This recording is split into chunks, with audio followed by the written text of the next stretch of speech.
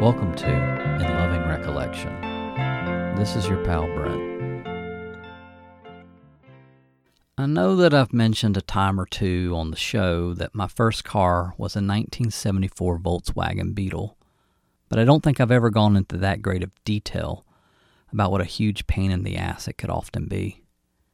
Now, I would never go so far as to describe it as a piece of shit, but the car did have a number of issues that were less than ideal for a young man that relished in the freedom that came with driving.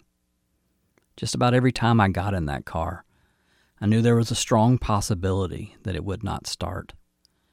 This was especially true during the winter months, when the colder weather would have some sort of effect on the car's battery, and it was almost certain that my mother would need to jump me off each morning in order for me to get to school. In VWs of that era, the battery was housed under the back seat, so during that time of year, I would mostly drive around with no back seat at all, because I would grow so tired of manhandling the seat out of the back of the car each morning. I had gotten pretty good at finding alternative ways to get the car running if it wouldn't initially start.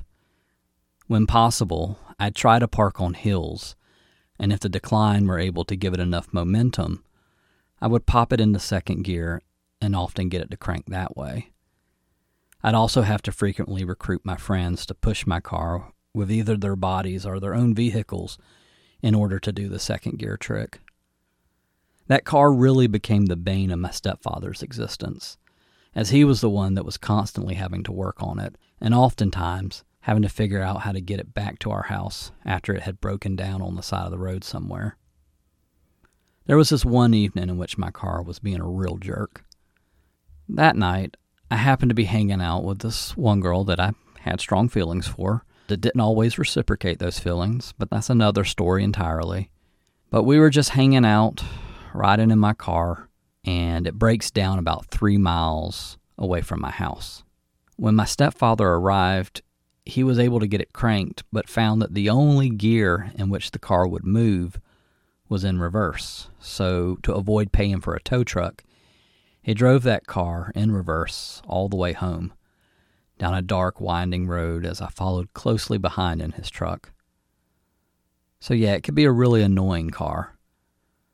But during the times in which it was somewhat functional, being able to drive it felt really amazing. For me, as a teenager who had fully bought into the romance of driving, it was through this car that I felt like the possibilities were endless. And as a teenager who had also fully bought into the romance of music, it was natural that these two loves would come together to create some formative experiences. Now, of course, in a car like that, to be able to listen to music required both patience and strategy. Every bump in the road was felt in that car. Any inconsistency to a flat surface, such as potholes, rocks, branches, etc., would often cause the CD to skip, and sometimes shut the whole listening experience down. For certain CDs of mine, if I wanted to be able to fully enjoy them, I had to drive with a bit more caution, be more aware of my surroundings. But I was willing to put in the work. Some records just deserve that extra bit of effort that goes into being able to hear them. One particular record that definitely contributed to me being a more responsible teenage driver is When Your Heartstrings Break by the San Francisco-based band Beulah. I'd first become aware of Beulah through their association with the Elephant Six Collective, a musical community whose embrace of the DIY spirit in regards to home recording was especially inspiring and made me believe that the possibilities were endless. Being a fan of that scene, it was a given that I'd eventually find my way to Beulah. I remember finding their songs Maroon Bible and My Horoscope Said It Would Be a Bad Year on Napster. But when I went on CD Now, the only record they had available for purchase was at that time their most recent release, When Your Heartstrings Break. And though I had not heard anything off of it, I just knew, especially with that title, that it had to be a record for me. So I ordered myself a copy of Beulah's 1999 sophomore record, When Your Heartstrings Break. And when it arrived at my house, I got in my car, crossed my fingers that it would actually crank, and then I put it on, and I listened. This is the story of that record.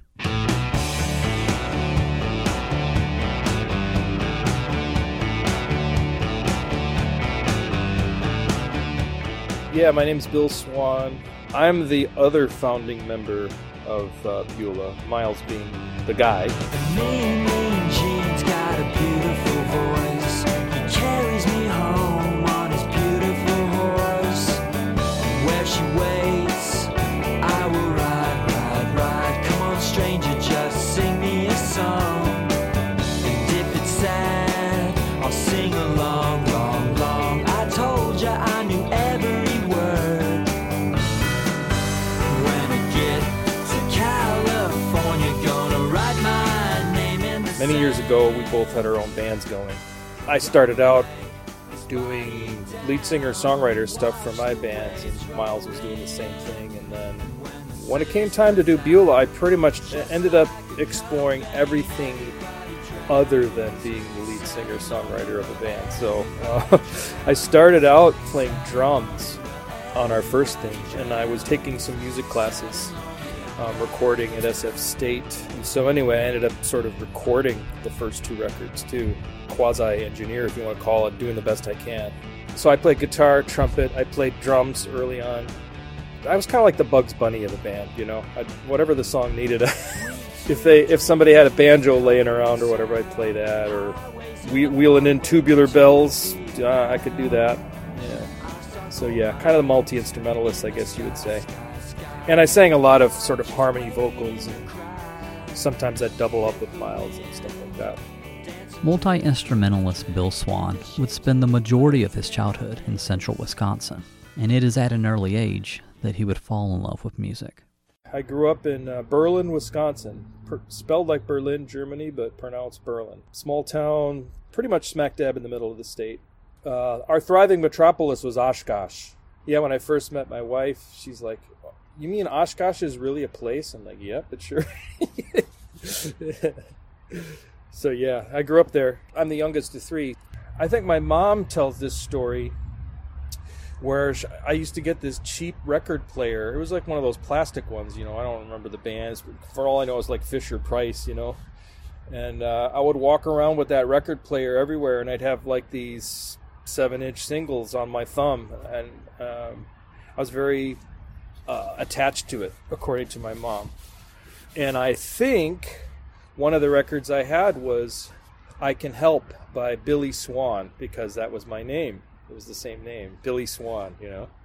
But my mom was a piano teacher, so she was always playing the piano around. Always had students over, playing the entertainer and, you know, kind of the standard stuff. Some of her students were pretty advanced, so I was exposed to that at a pretty young age. And then she had a Panasonic tape recorder, which I ended up boosting and using a lot. I took that, I started taping everything. Making radio shows, putting the tape player next to the speaker of a radio station, my clock radio, and then I'd be in there in between. I'd be, "Mom, I'm taping," shh, you know, that kind of thing. No direct inputs, right? And then my mom was going back to graduate school, studying, I forget what it was, and so she said, "Hey, would you be interested in taking violin lessons?" So this was when I was around 7 years old, and I said, "Sure." And there was this Suzuki method. So a lot of the kids start when they're like 3 years old. I started when I was 7, so I was old amongst the beginners. I kind of fell into that, and then switched to trumpet when it came time for a band in school. We didn't have an orchestra, so violin really didn't make sense. My brother played trumpet, so I was like, I want to play trumpet like my big brother, So yeah, we were a pretty musical family. My brother and my sister both played. He played trumpet, my sister played French horn, and my dad played the flute. It is during his high school years that Swan would begin learning to play the guitar.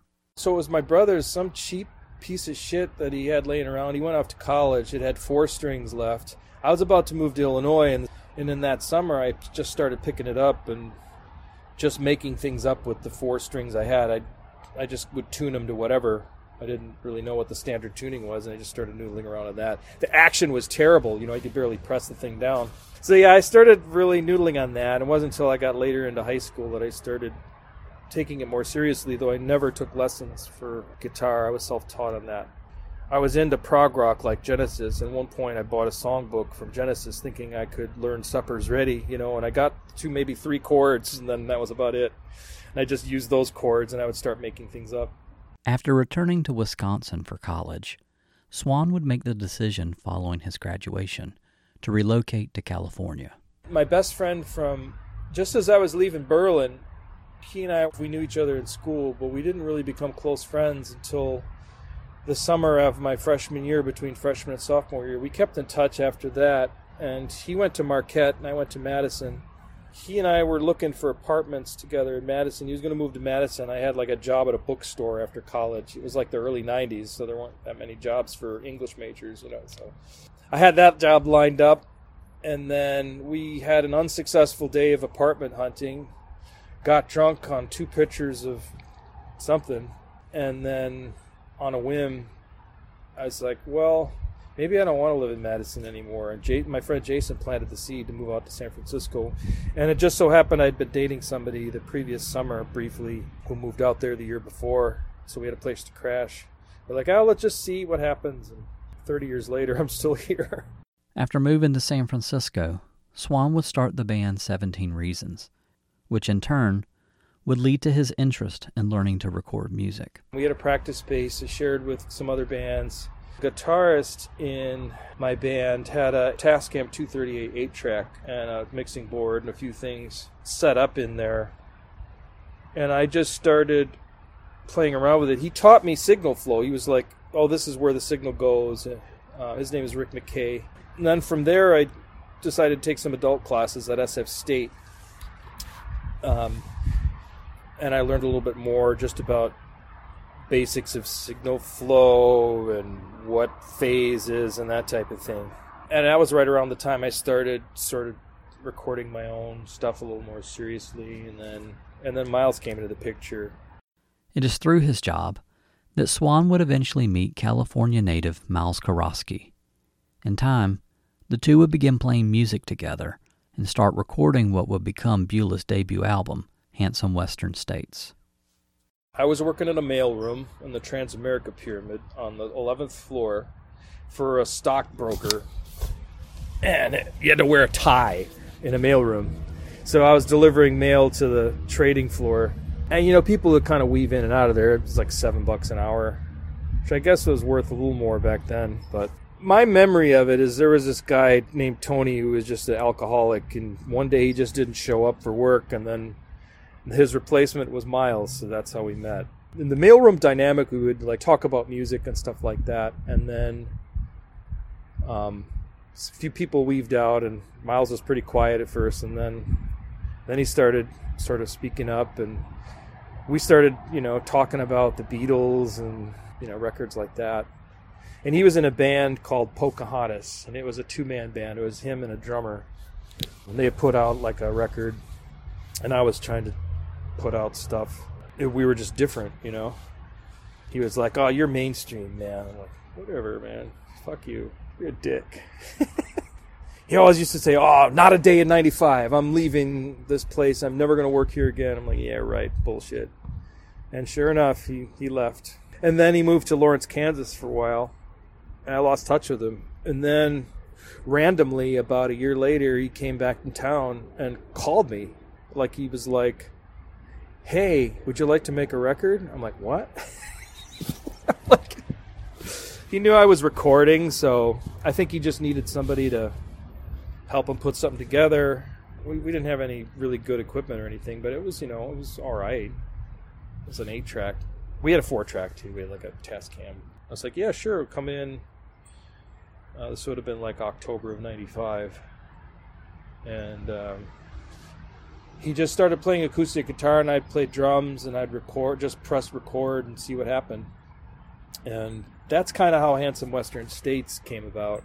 We were just 4-tracking and 8-tracking stuff at the practice space there. It was still kind of a side project for me. I had my own band. We were playing gigs and stuff. I was excited by it because it was everything other than what I was doing in the other band, which was trying to be the front person and doing an adequate job, I guess, but it wasn't really what I was enjoying at the time. Following Handsome Western States' completion, the music would eventually find its way to Robert Schneider and Hillary Sidney of Denver, Colorado's The Apples in Stereo. Schneider, who was also a co-founder of the Elephant Six Collective, had since the early 90s released music by various projects associated with the collective through a small label also named Elephant Six. Schneider would express an interest in releasing Beulah's music through the label, and in 1997 would release the band's debut 7-inch, A Small Cattle Drive in a Snowstorm. Later that same year, the label would release Handsome Western States.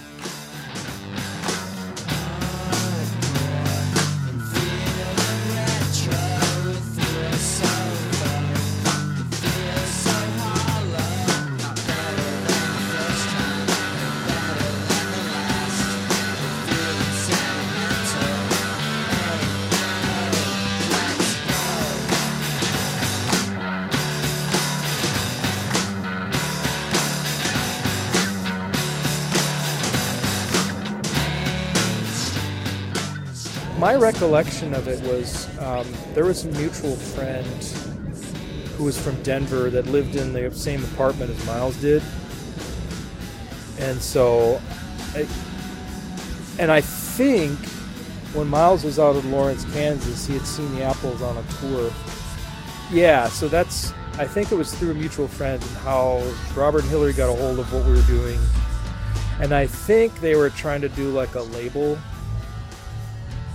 And so we were like, sure. We weren't even a band yet at that point. They liked what we were doing, so we ended up putting together that 7-inch and then the full record. We didn't know anybody from the Athens crew. Miles knew about them before I did. And he sent me some Neutral Milk Hotel stuff, some early stuff, which I really liked. After Handsome Western States was done, our first show was opening for the Apples and Olivia Tremor Control, and I think the music tapes were on there. And I don't think the Athens people took to us very well, for whatever reason. I don't know. I just didn't get the sense they liked us all that much, to be honest. But whatever, I can see why it might be like, this is our thing and it's becoming this thing, and who are these people? Like, I don't even know these people. They're in California, like I've never met them. Like, who the fuck are these guys? With the release of Handsome Western States, the decision is made to put a proper band together in order to play shows. Musician Steve LaFollette, who had previously recorded with Kurosky and Swan on the track SOS from their debut 7-inch, would join the group primarily as a bassist. Drummer Steve St. Cyr and keyboardist Pat Knoll would join soon after. It would have been 97, early 97, I think, because by then we knew that Handsome Western States was going to get released, and we were going to do a small tour with the Apples in the fall. I think by then we knew that. So we needed to put a band together.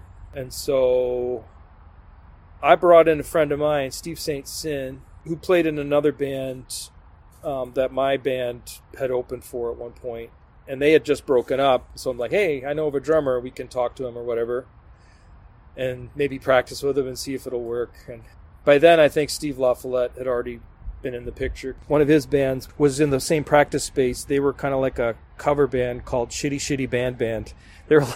They would do like Herb Alpert covers and stuff, and like 60s stuff. His brother went to college with Miles, so that's how they got to know each other. And then we went to go see Pavement like that summer. They played at the Warfield, and the Apples opened for them, and they were at the merch table. That's when I met Robert and Hillary for the first time. And then Steve came along too, St. Cyr, and Miles was like, hey, you want to be in the band? Great, you're in. I'm like, oh, okay. We hadn't even... Oh, yeah, so it was just friends of friends. And actually, Steve and Steve LaFollette knew each other from UCLA. Or I don't know if they knew each other from from UCLA, but they went at the same time. This would have been like when the Paisley Underground and all that kind of stuff was happening. So it was just those two, and then a little later, I was out of town, and then Miles' friend, Pat Knoll, joined us a little bit later. He was in the band by the time I came back. I was like, oh, hey, nice to meet you, Pat. Miles and Pat had played together in a band before. Miles was the bass player for Pat's band when they were like going to college. I forget where. UC Riverside, maybe? Something like that. Pat's from the Central Valley, from Visalia. He had more of a Neil Young kind of country almost sensibility about him. So, and then we had La Follette, who was all about, I mean, he knew every like garage band from the 60s you can think of. And then Steve was playing drums for sort of this, I would say it was a little Wilco-y or like Uncle Tupelo or No Depression kind of stuff. So we just sort of meshed together, and then we had to kind of figure it out. So we were still figuring it out when we started touring that tour with the Apples in the fall. It is while on tour that the band would begin to develop some of the material that would make up their next record. So Heartstrings really was kind of at least the first half of the record were songs that we had sort of developed as we started playing together as a band. I forget exactly how some of these came about, but by the time it came to record them, the music was ready, but we didn't have lyrics. We had the vocal melodies, but we didn't have lyrics yet. And sometimes we'd even play some of these songs live, but Miles would just have like mumble lyrics. You couldn't really hear anything in the clubs anyway, so you could sing about like your cat's, vagina or something. It wouldn't matter. Oh. When the time came for the band to begin work on their sophomore record, Swan, as he had previously done on their earlier releases, would once again serve as the main engineer, with Steve La Follette subbing on the occasions in which Swan was unavailable. Heartstrings in that way was pretty stressful for me personally. So we started recording Heartstrings in May of 98. And we had a deadline. I forget why we had a deadline, but we needed to get it done by like the fall of 98. And I don't remember why there was a deadline, but there was. So we bought some equipment. So I think Miles got a 16-track, half-inch reel-to-reel off of recycler.com. And we had somebody down in LA ship it up. It was a Tascam MS-16. I ended up owning that years later. And so we started recording in the same practice space that we recorded Handsome Western States. But the stakes were a little higher. We had better equipment. We wanted to make a better record. We wanted to do it as a band. I kind of pivoted to the engineer. I was kind of like, the IT guy that, like, if something goes wrong, everybody looks to the IT guy and said, hey, can you fix this? It was one of those deals. I was not mentally prepared for that pivot. It was sort of like, okay, my job was to try and figure out how to take it to the next level as best I could. We had the same mixing board. It was a Fostex 16-channel. I don't even remember the name of it. It at one point had belonged to my friend Rick, but he bought a different board, and I bought it off him for like $200. It had a decent, clean signal. My philosophy as far as recording went was to get as decent a mics as we could. We borrowed Audio-Technica 4044, I think is what it's called, a condenser mic. And we had a couple of 58s and an AKG drum mic and a Caddy 100, which was something that Robert Schneider had recommended. Our first session, I was trying to record drums, and our drummer, and I didn't really feel like I did a very good job, and I think Miles had me talk to Robert to give me kind of a pep talk. He's like, hey, here's some ideas. I tried to apply what I had learned at the school, get a good, clean signal, and just do the best that we could. And we took more time and care at it, whereas like Handsome Western States was just sort of like the two of us sort of taking our time over the course of a year whenever we had the time to get together. We finished stronger than we started, let's put it that way. But with Heartstrings, it was like, okay, stakes are higher. We need to like make a really good, clean sounding record. And Miles was very perfectionist about that. He wanted to make sure that all the tracks were clean of any like extraneous noises and stuff. We put a lot of care into the small details like that, and we took a lot of time just recording the instrumental stuff and perfecting that, and trying different instruments, and just throwing the kitchen sink at it. And we left the vocals for the very last month at the very end. That was pretty stressful. We had to map it out. I wish I was digging through some stuff to try to find my old notes, because I did take notes. I had read Mark Lewison's book on the complete Beatles recordings when we were on a spring tour in '98 before we started recording it. So I was firing myself up for this. I was like, okay, I'm going to take notes like that. But the track sheets, we only had 16 tracks to work with, and we only used at the most 4 for the drums. Some people would like throw 12 tracks on drums, like, here, let's isolate the hi-hat, like, give me a fucking break, right? but like, we had 4 at the most to work with, so that would leave us with 12. Now that I look back, it was just like it was like fucking playing Tetris, like you had to fit everything in somewhere. Well, shit, I mean, Sgt. Pepper's was recorded on a 4-track, they always say, but yeah. But they also had professionals who knew what they were doing, so it wasn't an unpaid position for them. With this newfound increase in fidelity, the band would also begin to incorporate into the arrangements instrumentation not heard on previous efforts. To accomplish this, a number of guest musicians are brought in, many of which came to the band through their associations with Steve LaFollette and violinist Ann Mellinger. Yeah, she's a friend of Miles's who had also contributed some vocals and stuff on his band Pocahontas, which was the name of the band before Beulah. I forget how they were friends, but yeah, she sang some and played some violin on Handsome Western States, and then she had some friends who would play. They had this sort of get-together amongst like string players, string people. They called it the Beer and Bach Quartet. They would get together once a week and drink beer and play Bach. So beer and Bach. That's how we brought in a lot of the string players. Sessions for the record would take place at various locations, including the band's practice space and homes of collaborators, as well as some after-hours work at the Linda Mood Bell Learning Center. It was where Pat Knoll worked. He worked for I forget exactly. It was people with learning disabilities, and so it was an actual office, like there were cubicles in there, and we did that at the very end to record vocals. So the practice space, the idea there was to record the basic tracks, the drums. I usually recorded the bass direct through a DI. Anything that required a hot mic wouldn't have worked because there were other bands practicing in there, or we'd have to go like on a Sunday morning when all the rockers were fast asleep and not practicing in there playing whatever loud shit they were doing. I was feeling claustrophobic about it. I wanted to get out of that room as much as possible and try and record somewhere else, because it was really just sweaty, shag carpet on the wall, smelled like cigarette butts, it was just the classic like practice space, and it was sort of slapped together.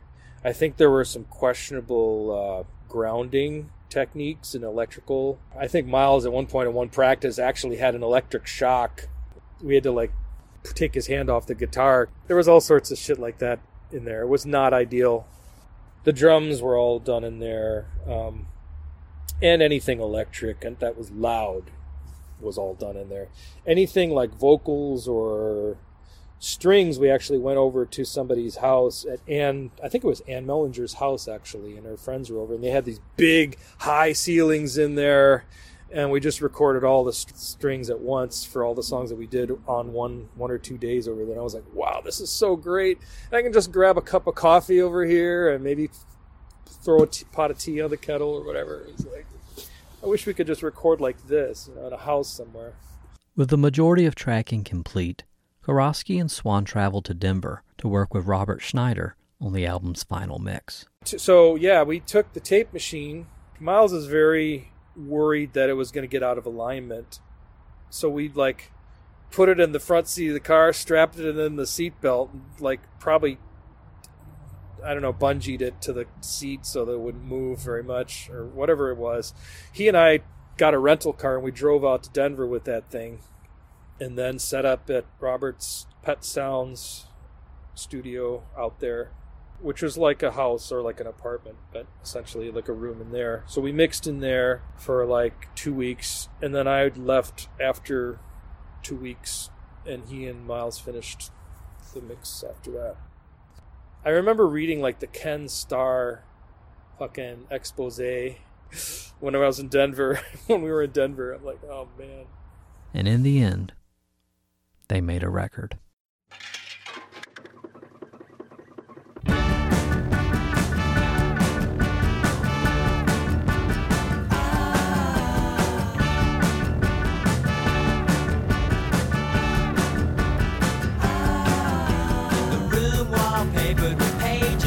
Letters that you once sent. You wrestle with our bodies awash like untamed rivers against your shores.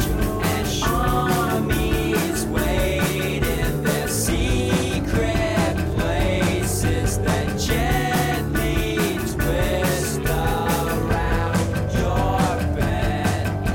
The South will be spared. Bullets flying fast from her eyes with friendly fire.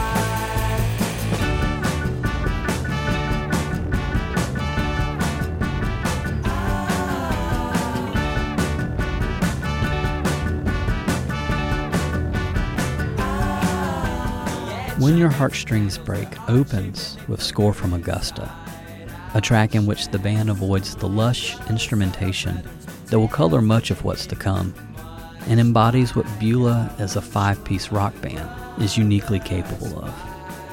The core of the band's sound is present on this track. Touches of fuzz, layers of keyboards, Bill Swan's essential trumpet lines, and the coupling of sunny melodies with Miles Koroski's less than upbeat lyrics. As is with the case of this song, lyrics that evoke images of the American Civil War. It's the perfect introduction to this record, in that it gives the listener a taste of what to expect without revealing everything that is to precede it. It's a good way to start a record. Yeah. Representation of what we were as a band. I think it was one of those songs that we would play that didn't have lyrics, but we played anyway. Pat Knoll had his sort of Roland Juno swoopy thing, and then Steve LaFollette had kind of a fuzz bass, with St. Sin on drums. I know there's a little piano in there. Steve LaFollette was actually the best keyboardist in our band, but somehow he got foisted to the role of being bass player. But he's all over this record on piano, organ, everything else. He played some guitar, sort of fuzzy kind of...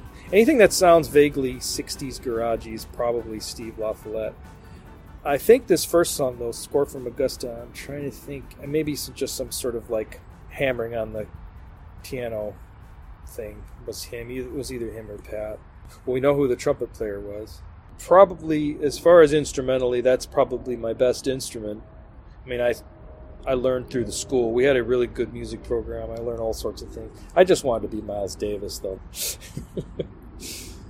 No way I'll ever be able to play like that, but we were always trying something different. A lot of it, too, was Miles would have lots of just ideas like, at one point the thought was to like hire a mariachi band to come, in and play a session with us, from like we'd be out of Taqueria or, hey, can we hire these guys and have them come in? Like, I can probably replicate what this part of the song needs, that kind of thing. The scenery rides by just like floats lost in a parade, where the palms and tumbleweed sail right past the homes. They stretch and they fade, rolling like movie credits far beneath the clear skies. How weary does the West carry so many sights? Yeah, let's see the sights. Slow praise with no answers must go somewhere far away in the wild. The expertly crafted Sunday Under Glass sees the band expanding the record's sonic palette, incorporating strings and flute into the band's dynamic arrangement built around the sustained hums of a harmonium-like sound. So somebody's playing like an organ. The staccato is like an organ. I forget who's playing that, or if it's some kind of like cheap pump organ type thing. I think that was Stevie playing little. We're gonna call him Little Stevie from now on. Steve LaFollette. He was like bigger, taller than Steve St. Cyr, but St. Cyr was Big Steve. But anyway, Stevie played that, and I played a melodica. It was like you blow through it. I played that. I think I definitely played that because like horn player, blow through something.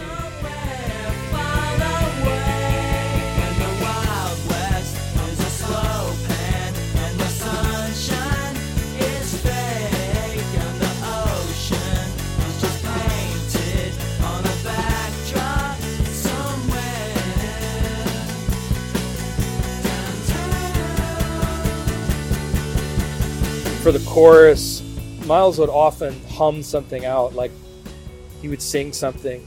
We'd never, in rock, you don't always chart things, right? You just sing something, and then I would play it, and then that was just regular trumpet. And then for the after chorus, it was a harmony mute, the Miles Davis mute. Steve LaFollette, it's his song pretty much. I think he brought it in, and maybe Miles made some changes and added a few things to it. So they're credited to writing it together. It was one of Steve's songs, one of the few that was outside of Miles' songwriting. So this has got Steve LaFollette's stamp all over it for that reason, just the chord structure for some of it. And I don't remember which is which in terms of who contributed what. Is definitely the intro and all of that was definitely, I think, Steve's. And the chorus. Pretty sure those are Miles's lyrics.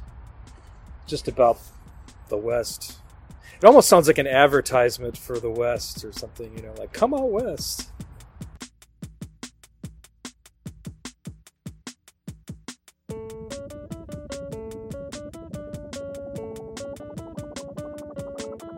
Following Sunday Under Glass, we get the buoyant guitar pop of Matter versus Space.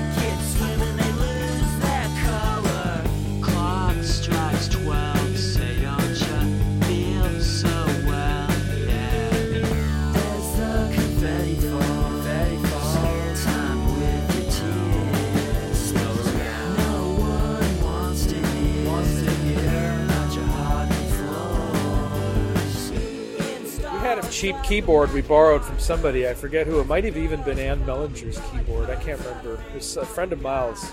Had it for years. I played it on stage in the early days. It had drum sounds where you could play on the keys of it. So it was originally, the part was, Steve played drums throughout, but we decided in the intro to have it electronic. So I did it by hand on this little piano. It wasn't like a sequence. It was just me hitting the black key with my right index finger, and like the snare, or no, it was like a, whatever it was, like a little, and then alternating the bass with my middle finger. It was totally like 3-fingered drums on a keyboard thing. We muted the drums for that part and overlaid it with the keyboard.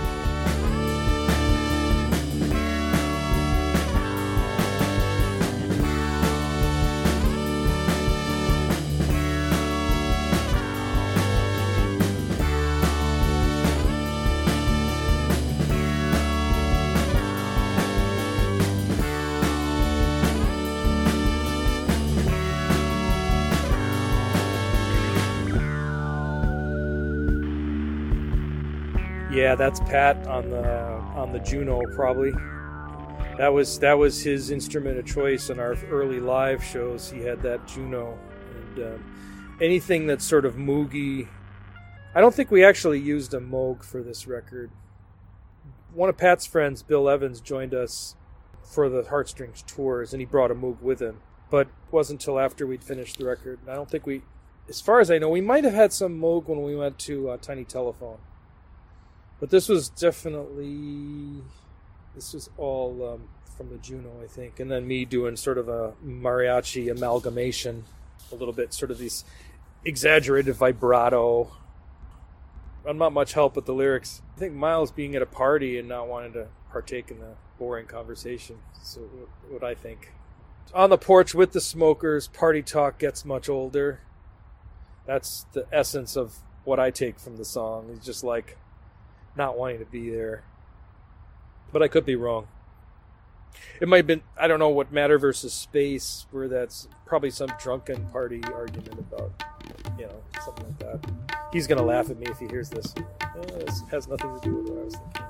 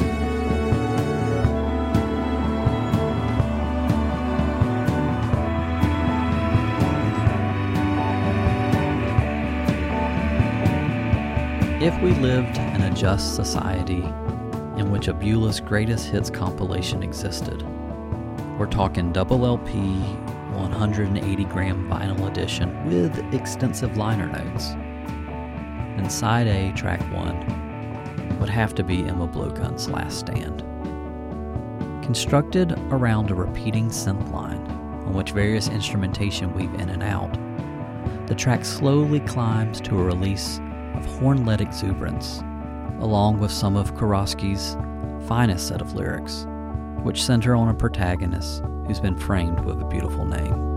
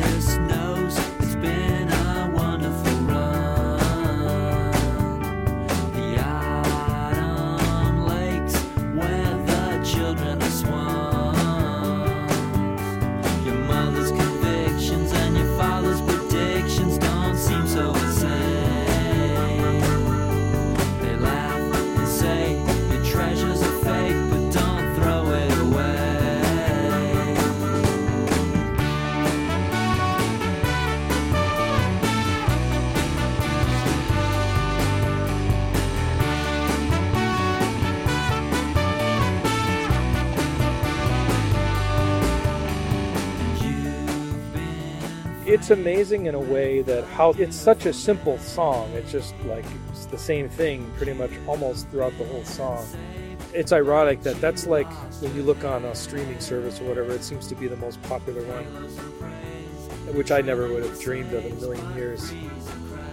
To this day, like I'm still blown away. Like I remember there was a show like maybe in Chicago, when we did our first headlining tour and stuff, and people would like were really, the climax of that is like, you have this long build up and then the trumpet comes in. I just remember people like saying my name and stuff. I'm like, that's weird. Like, I never dreamed that anybody would ever do that, you know. But anyway, yeah, so there was a song off of Handsome Western State called Slow-Mo for the Masses.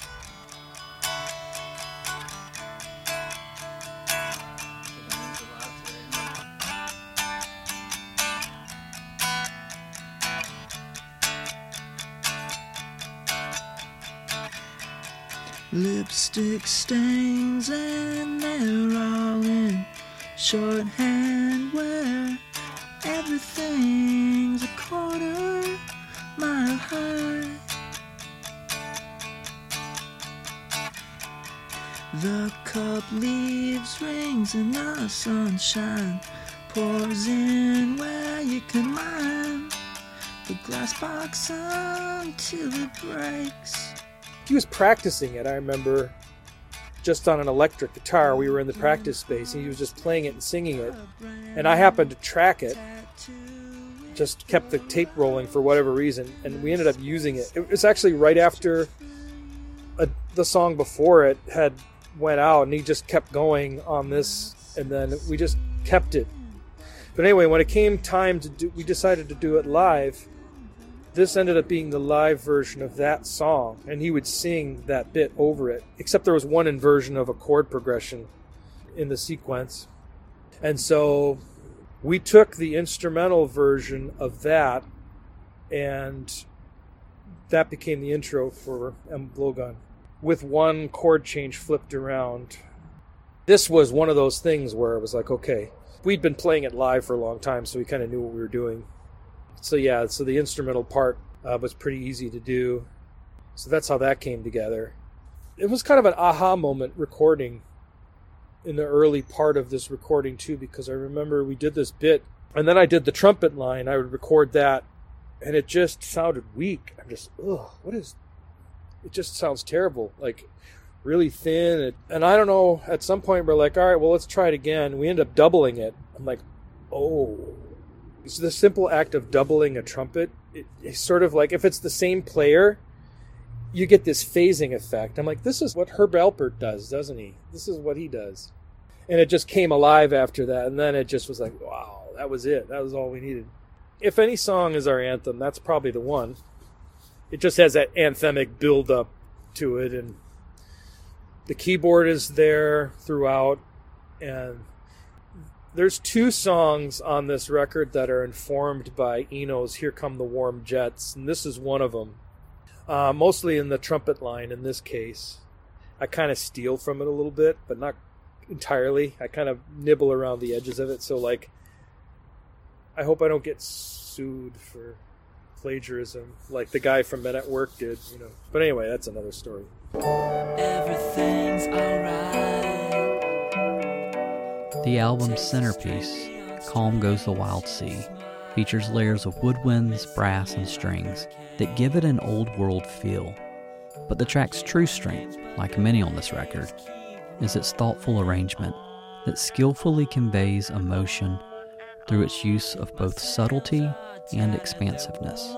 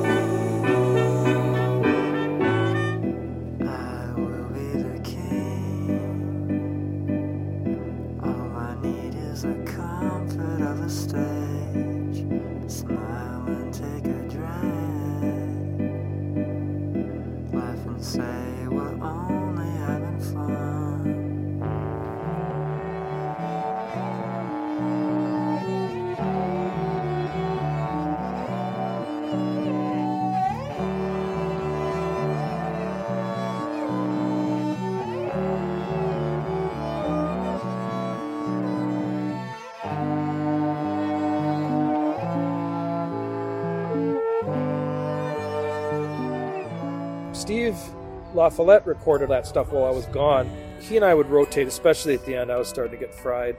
But also, I went away for a couple weeks on vacation, and he filled in while I was gone. The sarangi and stuff like that, the Indian instruments.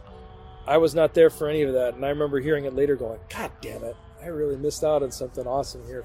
Kind of a blur now in terms of how some of the songs came together, but there were a few on there that me and Miles had tried and aborted during the Handsome Western State stuff, like Calm Go the Wild Seas.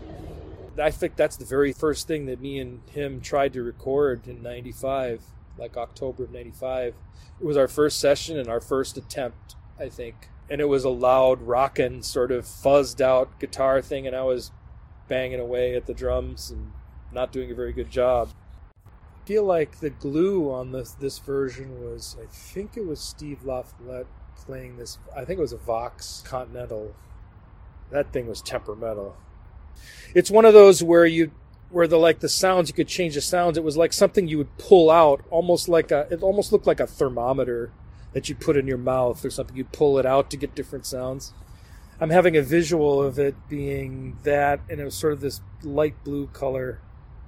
Although I think a lot of those Vox organs are like red from that era. I, to this day, maintain that it was light blue, but perhaps Stevie LaFollette would know for sure, because it was his. I think I was probably there for the Vox bit, and maybe the guitar, and I want to say maybe we did like the finger chimes when I came back. And then we had Anna Pichon, who was a friend of Steve LaFollette's, who played for the Redwood Symphony, who would end up touring with us at one point for Heartstrings. She played French horn on that. I don't remember meeting the flute player. It was a friend of Steve's, I think. It seems like a lot happened in the 2 weeks I was gone, huh? Half I see through the isthmus or the cape there around it. Ballad of the Lonely Argonaut is unabashed West Coast pop, complete with lyrics that allude to the California Gold Rush and a Beach Boys referencing outro. Avalanche, and the boys are off to see the elephant. How does it feel to roam this land like Hardin Twain did? How does it feel 1,000 miles closer to hell?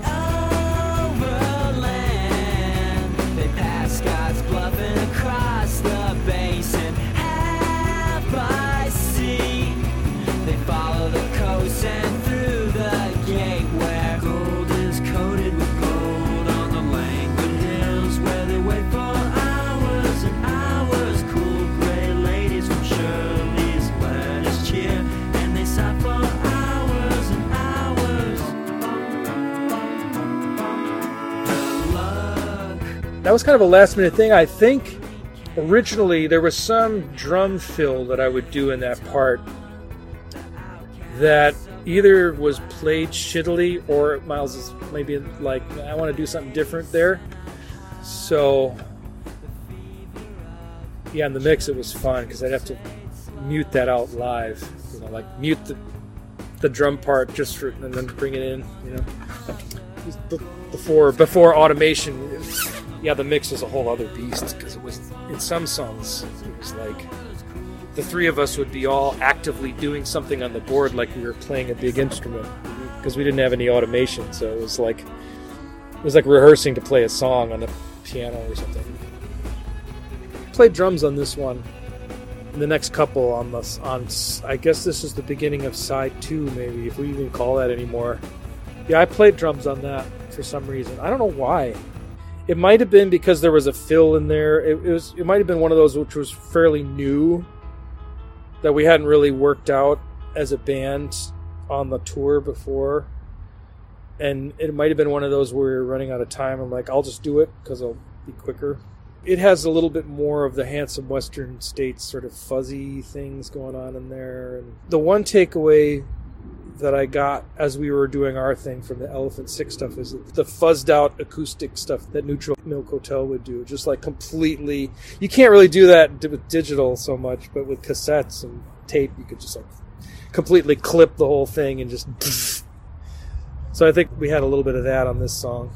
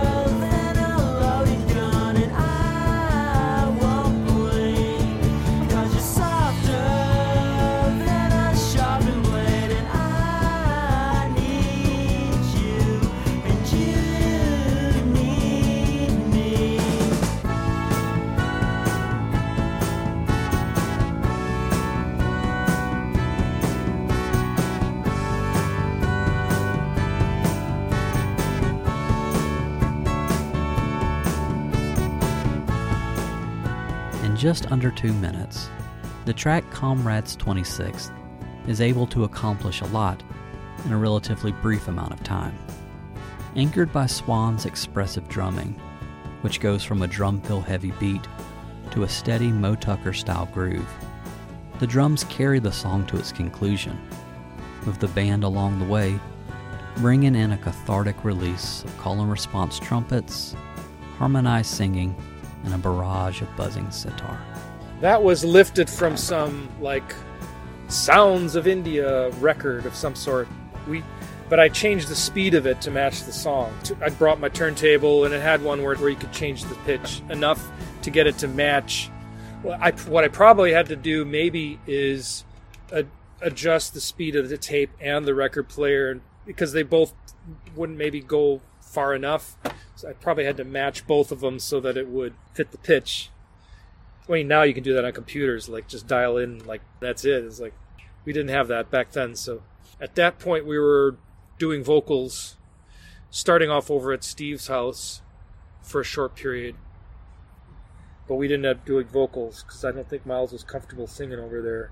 So we ended up doing more found sounds and stuff as we were running out of time to finish the vocals, and ended up doing them over at Pat's and places like that. None of us were good enough on sitar to play that. I don't remember who it was. It was just some random, like, found sounds kind of record you'd find in the dustbin or something, I think. Played drums on this one. For some reason I ended up playing this. I'm trying to remember why. But yeah. That fill, I remember years and years ago, and in fact our second drummer, Danny Sullivan, was actually a high school pal of mine. We played in high school together in a band. And he joined us after Steve left. That was a fill of his that I copied.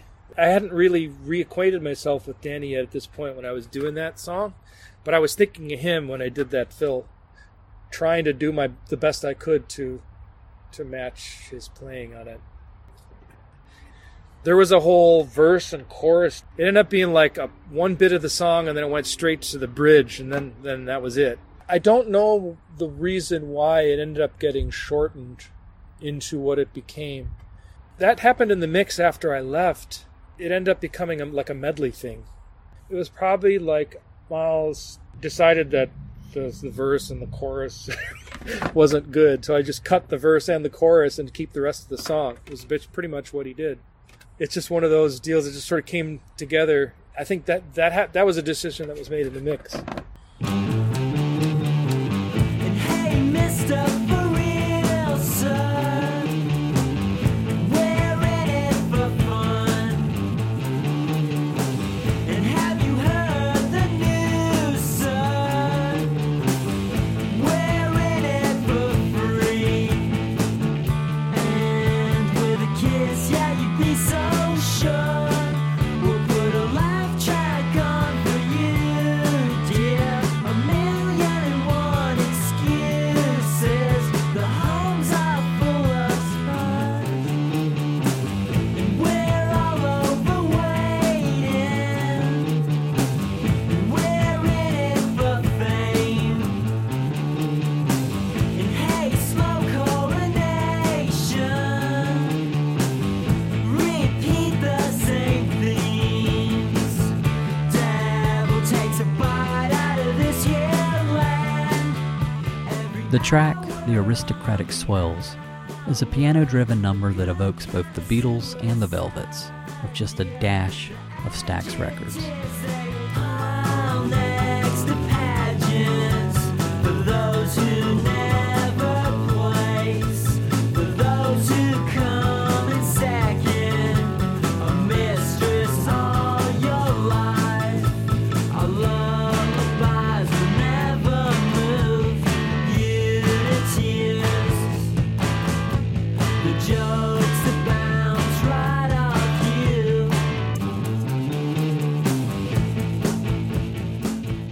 That is Stevie, I think. This is one where he has a pretty big stamp on it, though. Like he's all over this record, like his sensibilities and stuff. So yeah, I think he and Pat may have played this together on piano at Tiny Telephone. At least the piano part. You know how you do, like you have one person on the low keys, like do do do do do do, and the other person on the high one vamping away. I think it was one of those deals where they played together, banging away. Yeah. And that's La Follette's guitar riff, so he's playing guitar on that one too. Pretty much all of the guitar, I think, and the bass. I played the drums. That was my contribution to that song.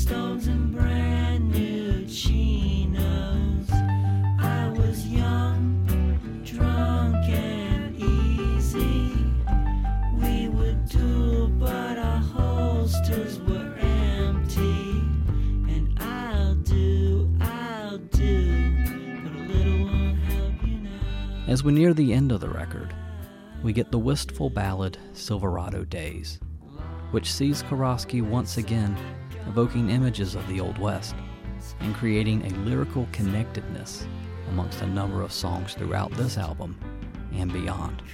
He does sort of return to the Old West and just Western sort of themology a lot, like his favorite Western guy growing up as a kid was Gene Autry, which he writes a song about. Which was actually one of the other outtakes that we had from Hanson. We have a version of that from the Hanson Western States days that we then abandoned until later. One of the few that are probably in the cutting room floor somewhere.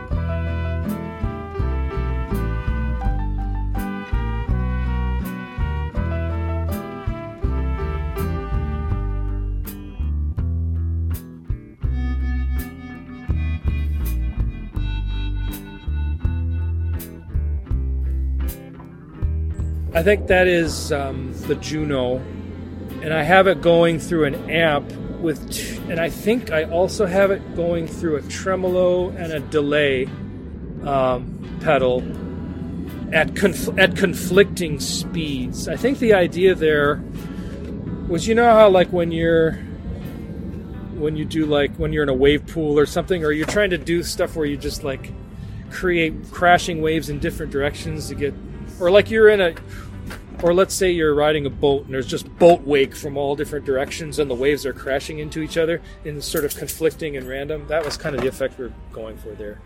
I'm thinking about this after I remember that being I'm just saying that out loud now. That was the idea, to just have this sort of like disorienting kind of, yeah. Unless it was the Vox, but it was definitely through a guitar amp with those two effects on it. It was a tremolo, like a slow tremolo, or maybe the tremolo was faster and the delay was slower. I can't remember which. We were in Denver and we added the trumpet because I think we'd maybe run out of time back home. We needed to get the mixing started, so I think we slapped it in there at the end. When I listen to it, I think I'm playing a little sharp. I'm being tough on myself. But yeah. It sounded great until the piano came in, and the piano was a little flatter than the tremolo. I'm like, shit, whatever, doesn't matter. But it sounds great.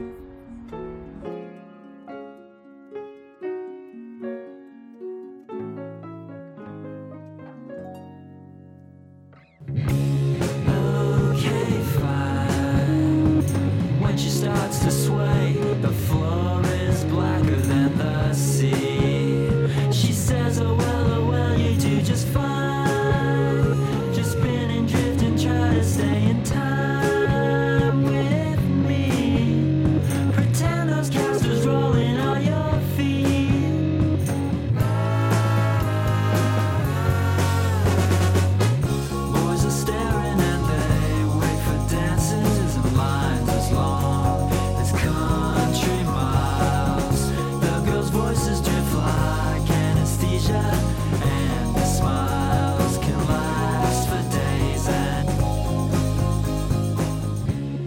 The album's penultimate track, Warmer, is a solid piece of songcraft that includes touches of Baroque pop and psychedelia, and nicely paves the way for the album's grand finale.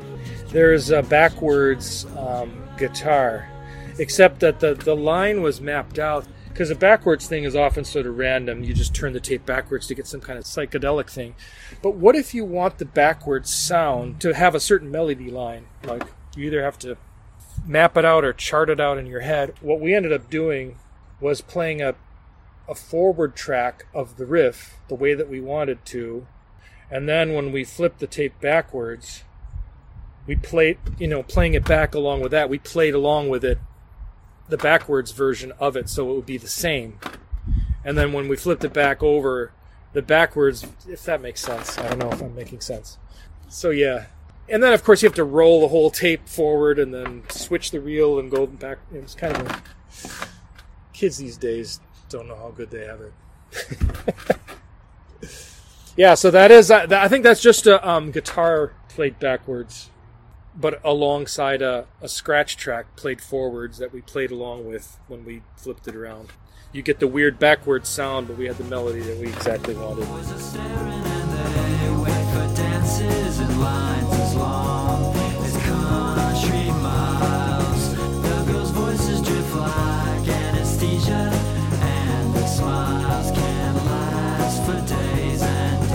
And Them's version of which Dylan song that was, Baby Blue, which then Beck incorporated, and we incorporated something similar as the arpeggios in the chorus. It's a 2-part thing that Stevie does. I think I helped him with the harmony part of it a little bit. Yeah, that was the sound we were going for. But I don't think it's that noticeable. Miles would always say, sometimes your best stuff ends up being like your failed attempts to imitate your heroes.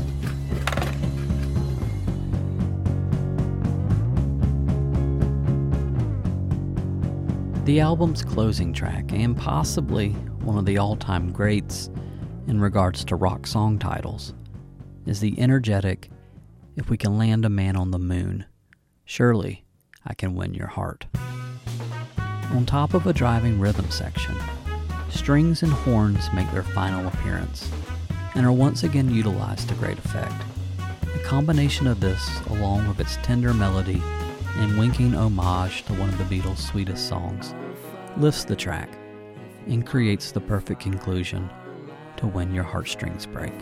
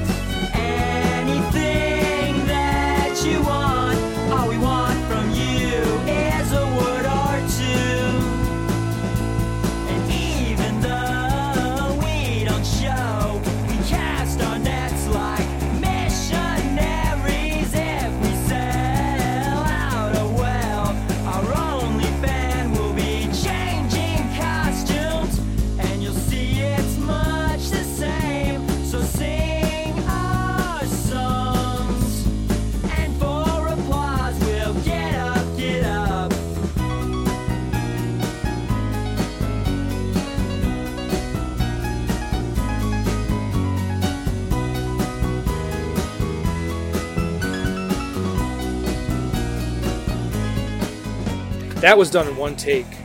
Stevie LaFollette did that, the little classical thing. And then we had nobody who could play that on keyboards live because Stevie was on bass, or it would have been the time after he left the band.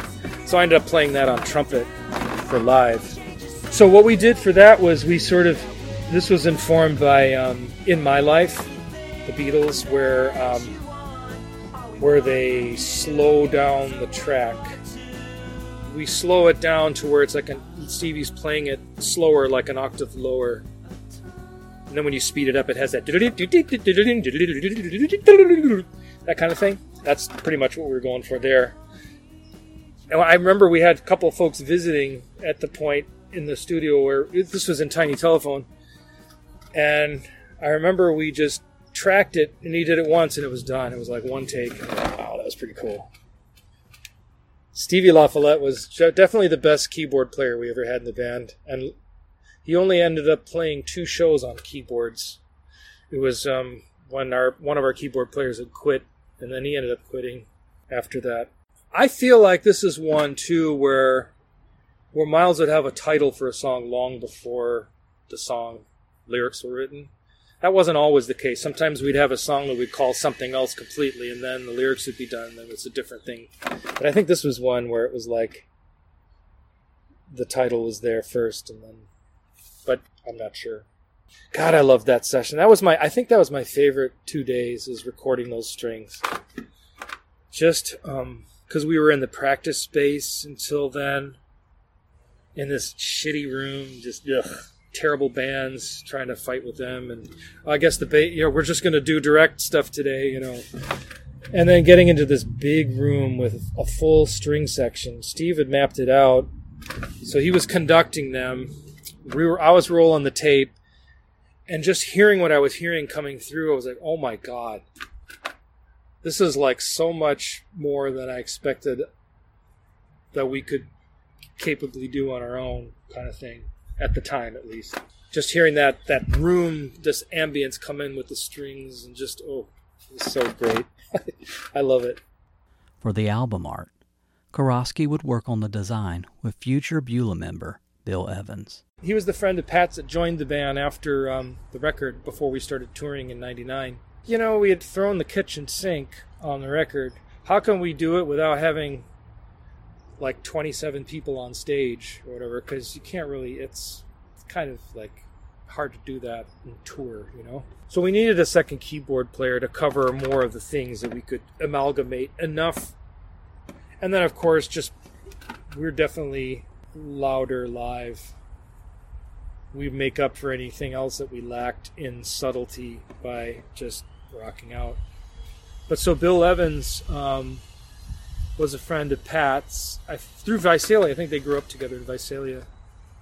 And so he did the artwork for it. Miles's direction was do like a Japanese line drawing of like a lake and a mountain. And so we did. The band was signed with the Chicago-based independent label, Sugar Free Records, who at that point had released records by indie pop band Wheat and the Mekon's John Langford.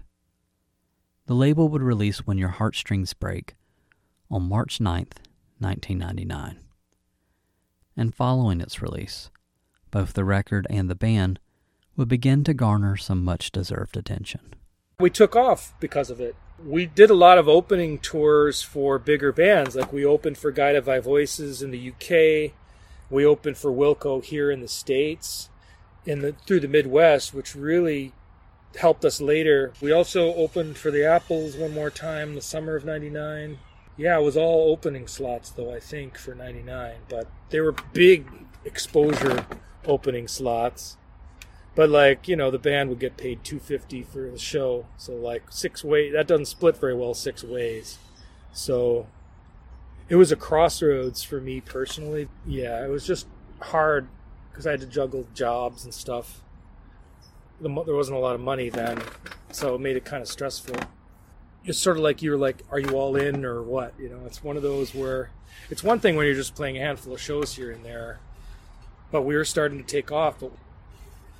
But yeah, it was just the beginning.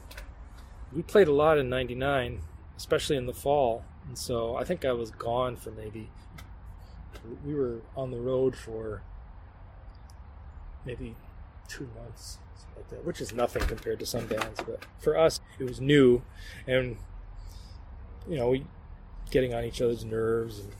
But it was something to build on for sure.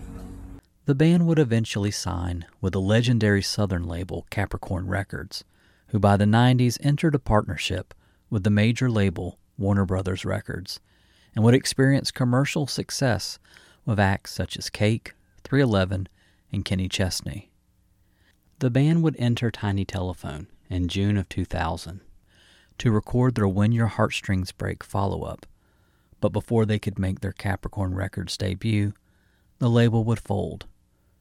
Beulah, along with other recent signees the Glands and Jucifer, would go over to Capricorn founder Phil Walden's new venture, Velocette Records, who would release The Coast Is Never Clear on September 11th, 2001. 2 years later, the band would release their fourth album, Yoko. This would ultimately be the band's final record, as they would disband in August of 2004.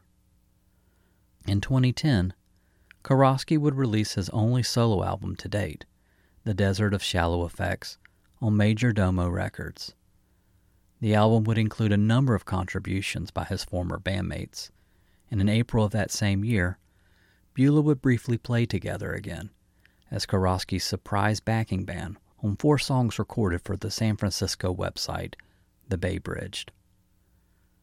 Thus far, this has been the band's only reunion. During their time together, Beulah were able to create a body of work that showed a band continually progressing, while also maintaining those essential elements that made the group special from the beginning. This is especially true of When Your Heartstrings Break, a record full of ambition and DIY spirit that exemplifies what is truly possible. You know, after all this time, I consider it a personal sense of pride in many ways, just because, I mean, it's considered by a lot of our fans to be their favorite, at least a lot of the early fans. And I can say, I recorded that shit, man. That's not bad for an amateur, you know. It was stressful for me a lot at the time, especially at the end when we were doing the vocals and stuff, because we were running out of time and I was just getting fried. I was working a day job at the same time, and so it was a struggle, but it was worth it, you know, in hindsight. We took sort of the DIY recording, home recording thing as far as we could on our own with that record, and I think we did a pretty good job. Seeing some good reviews of it was pretty gratifying, although, you know, in hindsight now I'm just like, who cares? But like back then it was like, wow, we're getting good reviews, it's awesome, you know. I think it pretty much captures who we were, although it didn't really capture us live so much. The later records would, especially I guess Yoko was really more of a live representation of what we were. We intentionally did that to be a live thing. Every record was a little different, you know, and I'm proud of the body of work, too, for that reason. You know, we had our little 4-track thing in the beginning where it was just the two of us, and then we expanded it on our own for the second. Then the third one was, okay, let's build on the second one, but, like, in a studio where somebody else is getting yelled at for the IT stuff, and I could just concentrate on playing. That record for me was all about the parts that I could play and stuff, and then Yoko was the live thing. So yeah, I mean, every record in many ways stands out on its own. I'm really proud of Heartstrings just because it really, I think Miles would disagree about the songs, but just the sound of what we were doing, what we were trying to do, was kind of the apex of what we could do on our own. And then we took it a few steps beyond that into where we could have professionals help us or whatever, without losing, hopefully, the sense of what we had before that.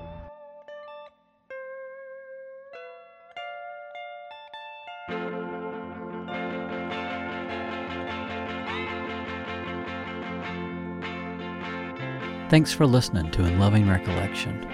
A very special thanks to Bill Swan for speaking with me about this very special record. You can stream When Your Heartstrings Break and more from Beulah on the various streaming platforms. Seek this stuff out. It'll make you a better person. You can find us on Facebook, Instagram, and Twitter, or at inlovingrecollection.com. We'll see you next time. We'll get through this.